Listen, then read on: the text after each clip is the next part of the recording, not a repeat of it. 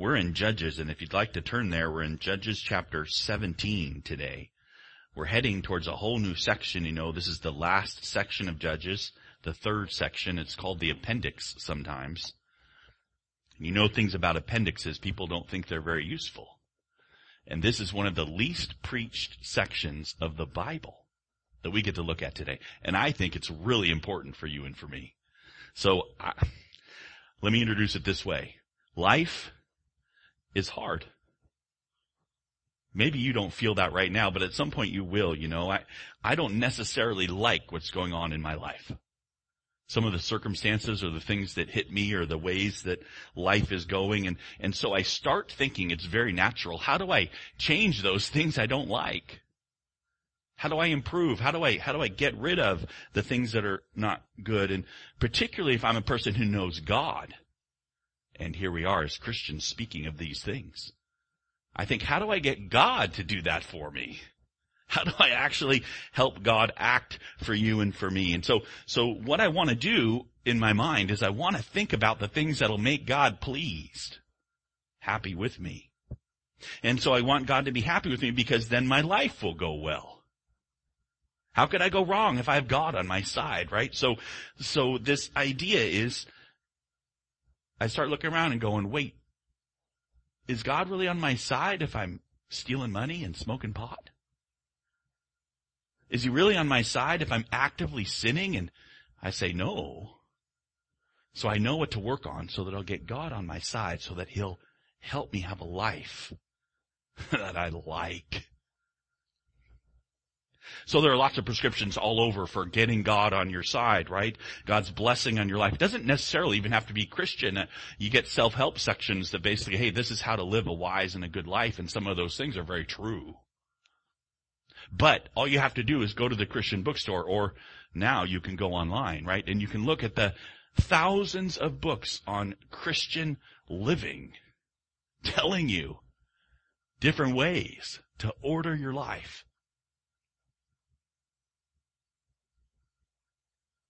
Usually we look at particularly messy lives, we think, well, if they'd only clean up.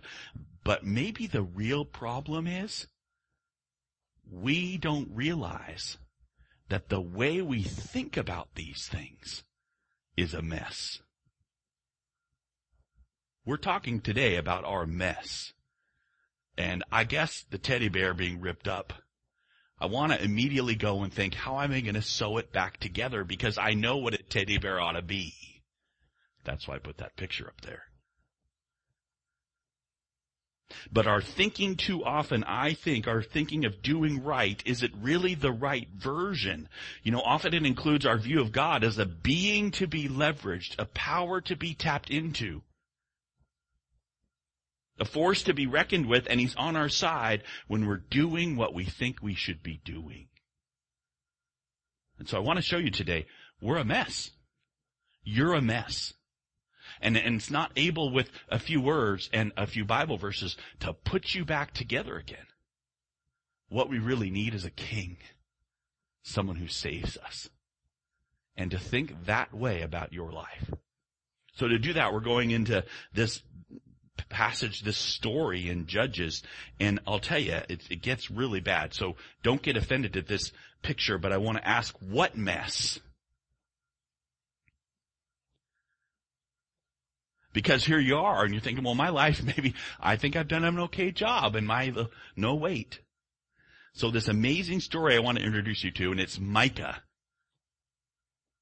He's of Ephraim, and the introduction to the story is the first 6 verses, but then the story gets and goes, and we're going to flow it through today, and you're going to hear it, I hope, and see a bit about what an amazing thing that Jesus Christ is our King. Okay, let's go. Judges chapter 17, we'll start in verse 1. There was a man, the Bible says, of the hill country in Ephraim whose name was Micah. And he said to his mother, the 1,100 pieces of silver that were taken from you, about which you uttered a curse and also spoke it in my ears, behold, the silver is with me. I took it. Mom, remember that massive amount of silver that was stolen? like a lifetime's wages. That's how much money he's talking about. A fortune. Remember how you uttered that curse about that fortune? Well, my conscience has been on me. I just want to tell you, I took it. That's what the story starts with. You have no other context. Boom, out of the blue, here he comes. The scene comes up, and it's about a son going to his mom saying, I stole a bunch of money from you, Mom, and I'm telling you now because I heard that you cursed it. And I'm afraid. How am I going to get out of that curse? Because it's already been spoken. God will curse you, kid. And so the mom's like, well, maybe if I bless you. Look what she does. She says, his mother said, blessed be my son by Yahweh. That's the capital L-O-R-D, right? Yahweh. And he restored the 1,100 pieces of silver to his mom. So this blessing, maybe it can cancel out the curse, spoke the curse and I'm going to return it and restore and everything's okay. And I think, well, that's just kind of interesting. I wonder if this is okay. Well, I better do a little more and make sure. So here they go. His mother said, I dedicate the silver to Yahweh from my hand for my son to make a carved image and a metal image. Now, therefore, I will restore it to you. So, when he restored the money to his mother took 200 pieces of silver and gave it to the silversmith, who made it into a carved image and a metal image, and it was in the house of Micah. And the man Micah had a shrine, and he made an ephod and household gods and ordained one of his sons who became his priest. How interesting. You're a little bit like, so what? Well, here's the thing. It's like, is this okay? And there's these questions of, hey, we're taking actions and judging our actions, and are they okay? And what's happened here is the kid who stole a bunch of money and goes and gives it back to his mom because he got this curse on the money. He doesn't want the curse. So the mom's going to bless him. And the mom says, I better go further. Let's dedicate the money to the Lord. But then she doesn't give all the money to the Lord. She gives 200 pieces. 18%. And then they take that money and what do they do with it? They make idols. You gotta be thinking, this doesn't sound quite right. Yeah, and if you were a Hebrew reader, you'd be even further because his man was introduced to you and his name is Micah, but in the Hebrew it's Micaiah, which is actually has a meaning. It's who is like Yahweh. This man's name is who is like Yahweh. And in chapter 17, verse 1, who is like Yahweh is his name. And in verse 4, who is like Yahweh is his name. But starting in verse 5, his name is changed in the Hebrew. It's just like Yahweh is dropped. Who is like? Because that's Micah. That's the shortened form. Micah just means who is like. Who was like nobody. So he had this shrine. This is specifically prohibited in Deuteronomy 25. Not brought up by our narrator.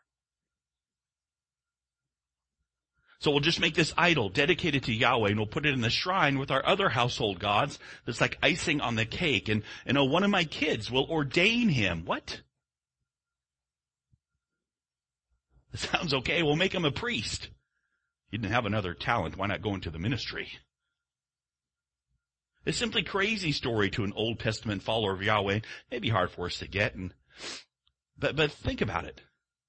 Maybe you've had some money with a bad history, like not totally kosher how you got it. Like maybe it's tainted and you say, look, let's get it clean. How do you do it? Well, let's give it to God.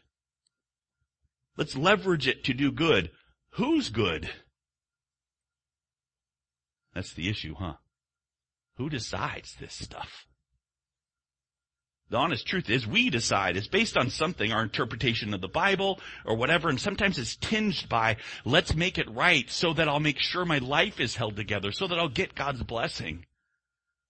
Like God is waiting to bless you based on how you're doing, right? He wants to bless you. You just haven't done the right thing yet.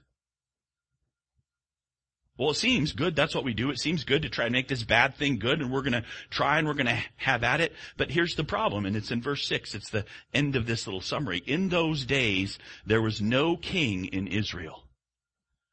Everyone did what was right in his own eyes. First time we're going to see this, we're going to see it a couple times. And this is the summary thing for Micah. Everyone's doing what's right in their own eyes. It's a mess. Stop it already. But that's just Micah. No, Micah's just the warm-up. The main character of this, of people just sort of doing what's right in their own eyes. Indeed, I wonder if that's not you and I today. The main character of this story is a Levite. We're just about to meet him. A man of God. Pay attention. He's an important man. He's from Bethlehem. Remember who was born there? Remember who was born in Bethlehem? Remember who lived in Judah? And not only that, but this guy's a priest, a Levite. He represents and serves God. So good stuff, important man. Let's meet him. So it says, now there was a young man of Bethlehem in Judah, of the family of Judah, who was a Levite, and he sojourned there. And the man departed from the town of Bethlehem in Judah to sojourn where he could find a place. Okay, he's looking for a ministry, place to serve God. And as he journeyed, the Bible says, he came to the hill country of Ephraim, to the house of Micah. Oh, there's the connection. He comes to Micah's little heretical, weird idol place, right? This strange place where Micah's made this idol to Yahweh and placed it in the middle of his other gods. And this Levite, he's gonna set him straight. I hope so. Micah said to him, where do you come from? The Levite said, I'm a Levite of Bethlehem in Judah, and I am going to sojourn where I may find a place. So Micah said to him, stay with me and be to me a father and a priest, and I will give you 10 pieces of silver a year and a suit of clothes and your living. Huh? What? Stay with me and be a spiritual advisor, he says. Minister here. There's a cool and a cozy living. I'll give you a wage and a nice suit. Okay. Maybe this will work out well. I mean, Micah's like maybe interested in Yahweh, and the Levite can set him straight. He can clean up the place. He can get it in order. He can throw out the other gods. He can stop this idol worship. He can do okay. So the Levite went in, and the Levite was content to dwell with the man, and the young man became to him like one of his sons. And Micah ordained the Levite, and the young man became his priest and was in the house of Micah. What in the world? Micah ordained the Levite? Like, what's that? How does he get to do that? Who gets to ordain priests? Why did the Levite say, why is this good to me that I might be here in the midst of this idolatry, in the midst of this wrongness, and it seems okay? Why would he do that? And it says, well, he's trying to worship Yahweh, and I'm getting food and silver and clothes, and what's the real issue? It's right here for Micah, right? There it is. Then Micah said, now I know that Yahweh will prosper me, because I have a Levite as a priest. I want the blessing, says Micah. I want my life to go well, and I have it. I have a Levite priest. I have the right pieces. I'm using the silver the right way. I want God to bless me. So I'll get all the trappings. I don't think this isn't common, right? So I would never do anything like that. But I want to have a spouse, and I want my kids to do okay. I want their lives to go well. I know I'm not in control. Maybe I've done some things that are a little sketchy, a little shady, a little ill motive. Who hasn't? But if I clean it up and get the right pieces in place, then things will go well for me. That's what they're thinking. The narrator isn't saying no. How horrible.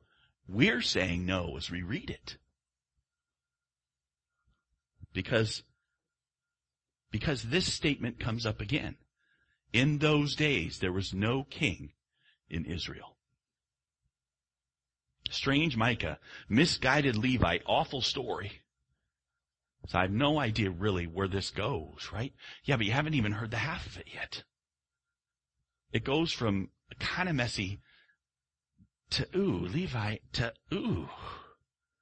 Keep going with me. In those days, the tribe of the people of Dan was seeking for itself an inheritance to dwell in, for until then, no inheritance among the tribes of Israel had fallen to them. So now we're going to introduce you to a tribe, the tribe of Dan. It says no inheritance had fallen to them, but you know the language is a bit vague, and the reason why is because they did get an inheritance. They got one. They just didn't like it. They'd been given these cities and they'd even taken a couple of them, but what was pressing upon them were these really strong people. We know them as the Philistines.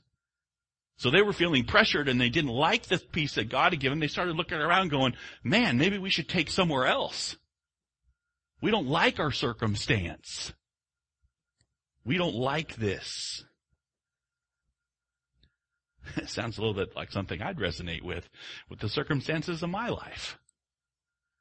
God, I wish my inheritance was different. I wish my health was different. My spouse was nicer. My kids were better. Wait, I know who could make those better. God could make them better. How will I get God to make them better? Anyway, here's Dan. They're looking for a better spot in the inheritance they'd been given. And so in verse 2, the people of Dan sent 5 able men from the whole number of their tribe, from Zorah and Eshtaol, to spy out the land and to explore it. And they said to them, go and explore the land. And they came to the hill country of Ephraim, to the house of Micah, and they lodged there. Interesting. So Micah, who we kind of got introduced to as our introduction of wrongness, and the Levite there who's wrongness. And now we have these 5 men come in, and they come to the house of Micah. They're looking for a place to be. There's the connection, right? And when they were in the house of Micah, they recognized the voice of the young Levite. That means he had an accent, like a southern drawl. Hey, you're from where we're from. I hear your voice. And they turned aside and they said to him, who brought you here? What are you doing in this place? What is your business here? And he said to them, this is how Micah dealt with me. He's hired me and I've become his priest. And they said to him, inquire of God, please, that we may know whether the journey which we are setting out will succeed. The priest said to them, go in peace. The journey which you go is under the eye of Yahweh. Okay, well, get this straight. So these people head over to Micah's and they hear about the sweet setup the Levite has, and they don't go, wow, this sounds really strange that he's ordained you as a priest. Why would he ever do that? That sounds really odd. Instead they say, oh, hey, you're a priest. Well, why don't you ask Yahweh whether or not we're going to be okay with moving our inheritance from here to here? And there's no reference that he asked Yahweh a thing. He just speaks right back to him, right? Go in peace. Not blink an eye. God has his eye on you. Well, wait a minute. They're leaving the inheritance given them by Joshua, and they want to go somewhere else. And he's saying, oh, sure, no problem.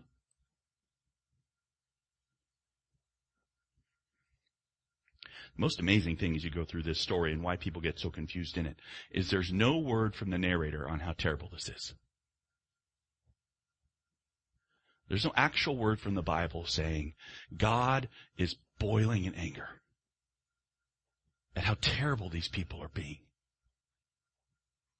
You should ask yourself, why not? In actuality, this story is out of place, you know. It's important it's been brought to the end as we close. We see things getting bad. The actual events that are happening here are at the time of the very first judge, Othniel. It happened early on. Look at these people. So here go these Danites. And in verse 7 it says, the 5 men departed and they came to Laish, and they saw the people who were there, how they lived in security after the manner of the Sidonians, quiet and unsuspecting, lacking nothing that is in the earth, and possessing wealth, and how they were far from the Sidonians and had no dealings with anyone. So what did they do? They found this peaceful valley. Nice people who had nice life. Whoa, I think we should have their place. That's what they say, right? So they came to their brothers back in Zorah and Eshtaol, and their brother said to them, what do you report? And they said, arise, let us go up against them. We have seen the land, and behold, it is very good. And will you do nothing? Do not be slow to go, to enter in, and to possess the land. These are the words Joshua used about the inheritance, right? But now they're using it, co-opting it, to say, I'm going to get what I want.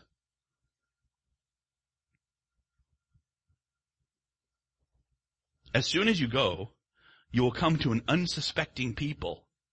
The land is spacious, for God has given it into your hands, a place where there's no lack of anything that is in the earth. What a bunch of crock. Self-serving spirituality. God has given it into your hands. He's done no such thing. You just think you're following God. And there they go, you know.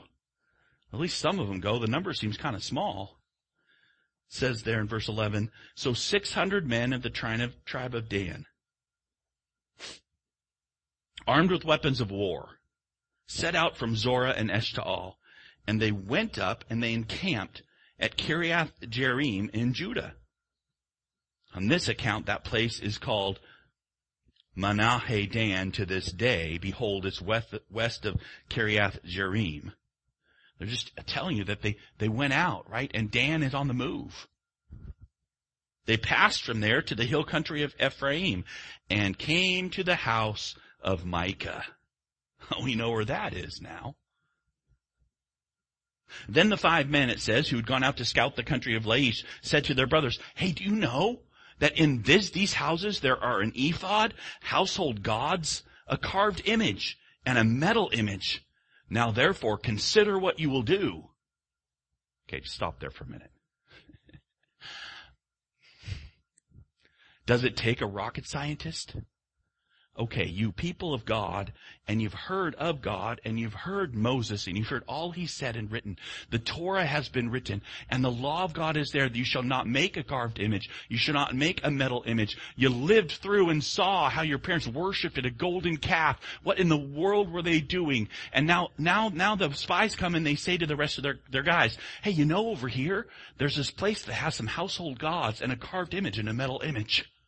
Consider what you will do. What do you think they're saying to do? I know what I think they're saying to do. Let's go destroy it. How could such a terrible abomination exist? Pagan practices, let's go tear them down. So let's see what they do. They turned aside there. They came to the house of the young Levite, the home of Micah. They asked him about his welfare. How you doing, Micah? Nice spot you have here. Now the 600 men of the Danites, armed with their weapons of war, stood by the entrance of the gate. And the 5 men who'd gone out to scout the land went up and they entered, and they took the carved image, the ephod, the household gods, and the metal image, while the priest stood by the entrance of the gate with the 600 men, armed with weapons of war. What is this? I know what this is, so do you. We call it a shakedown. They went to go get the stuff. They got all their armed people sitting there watching them. Right? And when those who went into Micah's house and they took the carved image, the ephod, the household gods, the metal image, the priest said to them, what are you doing? We know what they're doing. The priest does too. They're taking it. And they said to him, keep quiet. Put your hand on your mouth and come with us and be to us a father and a priest. Is it better for you to be a priest to the household of one man or to be a priest to the tribe and the clan in Israel? And the priest's heart was glad. He took the ephod and the household gods and the carved image and he went along with the people. What? What? The priest's heart is glad? Yeah, that's right. He buys the argument, right? It's an argument you could make today. Come to this nicer body. It's bigger. Maximize your ministry, friend. We're not destroying these idols. We want to use them to use you too. We like your style.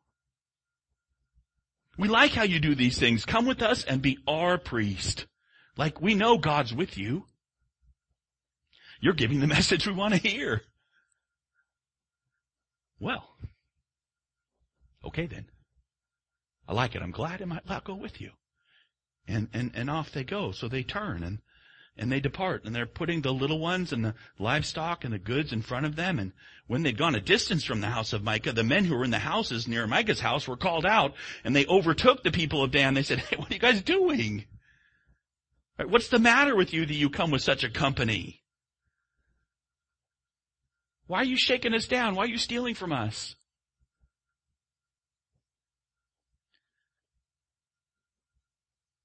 And he said, "You take my gods that I made." This is Micah talking. "And the priest, and you go away, and what do I have left? How then do you ask me, what is the matter with you?" So let that sink in your head, would you? The Danites say, "What's the matter with you? We're taking the stuff, we're taking it." And he says, No, wait. You're taking away my gods that I made. Whoa. "And the priest." He could have said, "and the priest that I made." What do I have left? Well, they're taking away crap, garbage, wrongness. It's going to be so much better for Micah to have that stuff gone. He doesn't think so. Right? That he's like, and the people of Dan said to him, "Don't let your voice be heard among us, lest angry fellows fall upon you and you lose your life with the lives of your household." Nice life you have there. Wouldn't want to lose it. Our 600 men of war staring at you. We're taking it and we're gone.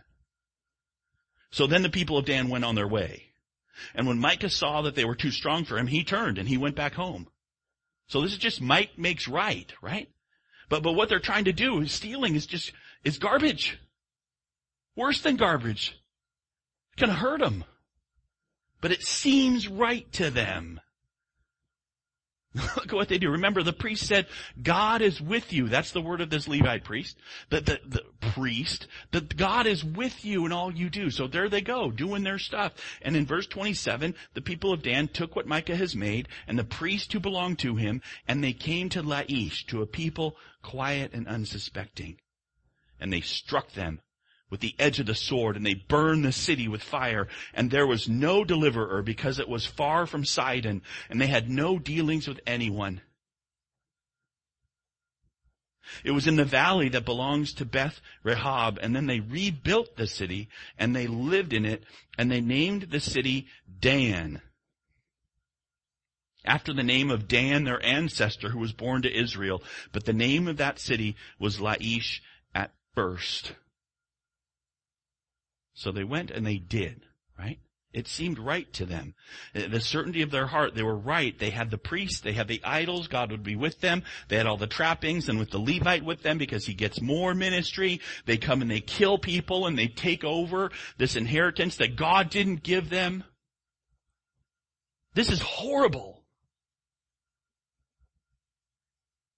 It's just a couple generations removed from Joshua, right? Where the people saw the sun stand still and God fought for Israel and gave them the promised land. And they're going, "No, I don't want this piece, God. I want that one over there." And so I think I've arranged it so that you approve.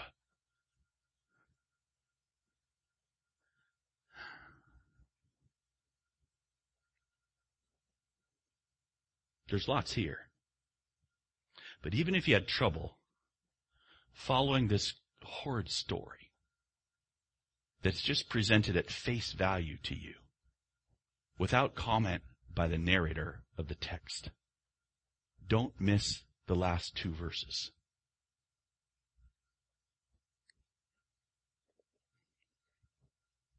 You should underline them in your Bible. "And the people of Dan set up the carved image for themselves. And Jonathan the son of Gershom, son of Moses, and his sons were priests to the tribe of the Danites until the day of the captivity of the land." Wait a minute. Don't miss this. This is so horrible that many versions of the Hebrew Bible have been changed. They've changed the name. Because with just one letter of change you can add to the top, it becomes not the son of Moses that is doing this. It becomes the son of Manasseh. And it's not true. Moses and his wife Zipporah had a son, and their son was named Gershom. Gershom had a son, and here he is. His name's Jonathan. He's a Levite, dedicated to the service of God. He's not to be a priest. He's not in the right tribe for that. But here he is. And they haven't named him until this verse. That the horror of what's going on in Israel is directly from Moses' grandson. Whoa! Can you believe it? This is totally off. Moses, the man of God, the towering figure, the bringer of the law, the one who set the clear rules, who wrote the Torah. And here's his grandson just 2 generations away from him. What is he doing? What's right in his own eyes? He's using God to get what he wants. He's not humbly worshiping God. He's setting up a false religious circle that says God, God, but has no actual understanding of what the message is. That God is on the throne, that he has a plan. How do I know that? I said, well, no, he's actually Moses' grandson. We should let him. No, wait, what it ends with. So they set up Micah's carved image that he made. As long as the house of God was at Shiloh. Do you see the contrast that the stage ends with, the curtain closes? You've got the house of God where it's supposed to be in Shiloh, the tabernacle. And over here, Micah's carved image, put up by Moses' grandson. And it's horrible.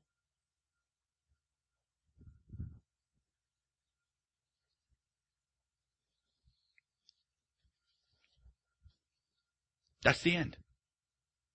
That simple statement. That's the end of the story. Contrasting this mess over here for a long time, this stinking mess, with that house of God. That's the tabernacle that remains where it should be and is at Shiloh.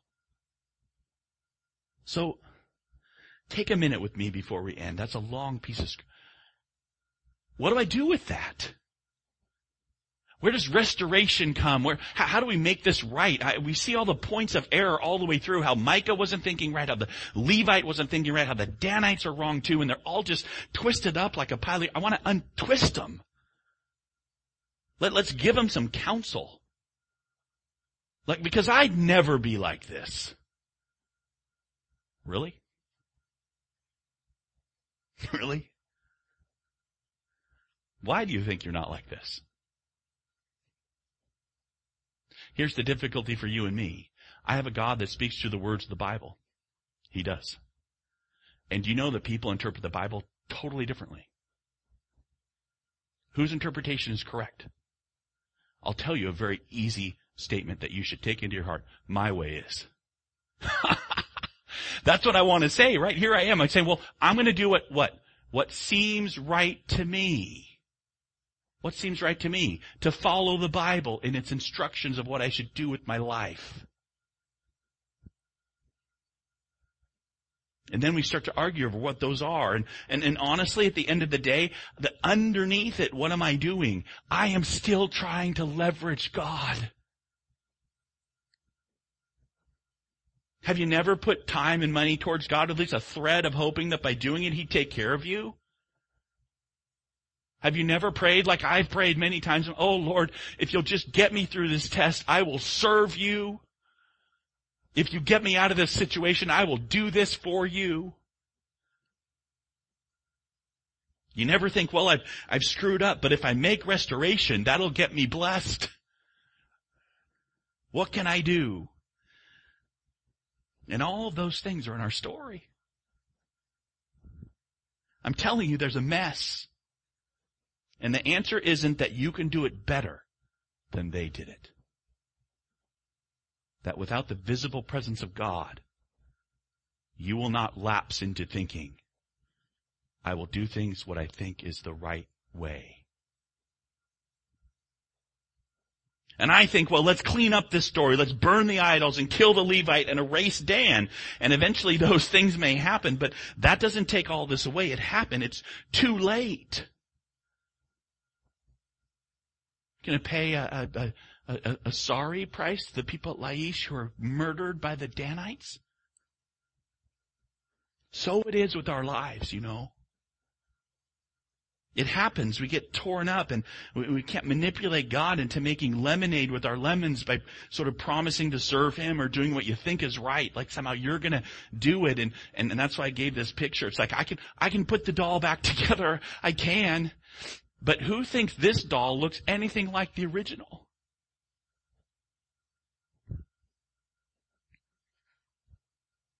So he'd say, this is such a hard message, Dax. I don't like it. Yeah, that's why it's never preached, right? But the answer's in the text. The answer to how to get restored is in the text. And it's the message of Judges. It said what? At that time there was no king in Israel. Looking forward to the Davidic king that would come and how God would bless David and David would restore. Well, but we look toward past David to where? To the forever king. When the king comes, that's when restoration happens. 1,000 years from the text today, He has come. Jesus Christ is our king. They aren't condemned in this story. It's just a statement. There was no king. Oh, that there would have been a king. Oh, that the king would come. And then we tell you and I know, we had this amazing message. The King has come. His name was Jesus, and He came and He died for you and me, and He saved us from what? From this mess. And He promises that He will resurrect us in newness of life. That's not, can I manipulate Him to get my life better? That's, do you trust the King? It's a whole new way of thinking. That this moment, you see the love of God in Christ for you right now as you are. He died for you. He forgives you. And your salvation is in receiving your forever King, right? Let me give you a couple verses as we close. You've seen them. God shows His love for us, and while we were still sinners, Christ died for us. Not when we manipulated things rightly and got things in order, when we got rid of Micah and all his garbage, and we got rid of this crazy bad Levite. And no. Christ died for sinners. When do we get this life? I look at my life and it's a mess and I want to say, I've got to clean it up. But wait. Look what the Bible actually says. He says, when Christ, who is your life, appears, then you also will appear with Him in glory. This is Colossians, right? What is he saying? He's saying, Christ is your life. And when the King appears, well, He did appear, and He died, and He went to heaven, and He's coming again. And you and I are in this period where we think, well, I'm doing what's right, and I'm doing what I think is best. But I'll tell you what, the underlying piece has to be always, I'm waiting for the King. I'm waiting for the King. Because my hope is in Him. 1 Peter 1 says the same thing. Preparing your minds for action, being sober-minded. Sounds like, I gotta get my life right. No, wait. This is the actual command in this verse. The actual imperative. Set your hope fully on the grace that will be brought to you in the revelation of Jesus Christ. Not presently. Not, all the stuff I have right now and I need to try and be better at it. No, set your hope in what's coming. What's coming? The King is coming. My King is coming. Your King is coming. It's by His sacrifice that we've been sanctified. Our lives made holy. Not because we got all our dots, T's, pieces together rightly. Not because we managed to be totally right while that other church over there is totally wrong. No, we, with them, realize we're broken. And we have hope in one place. We have hope in the King. Praise God, He's done it. Your sins are forgiven. The blood has covered you if you will receive this King. Let's pray.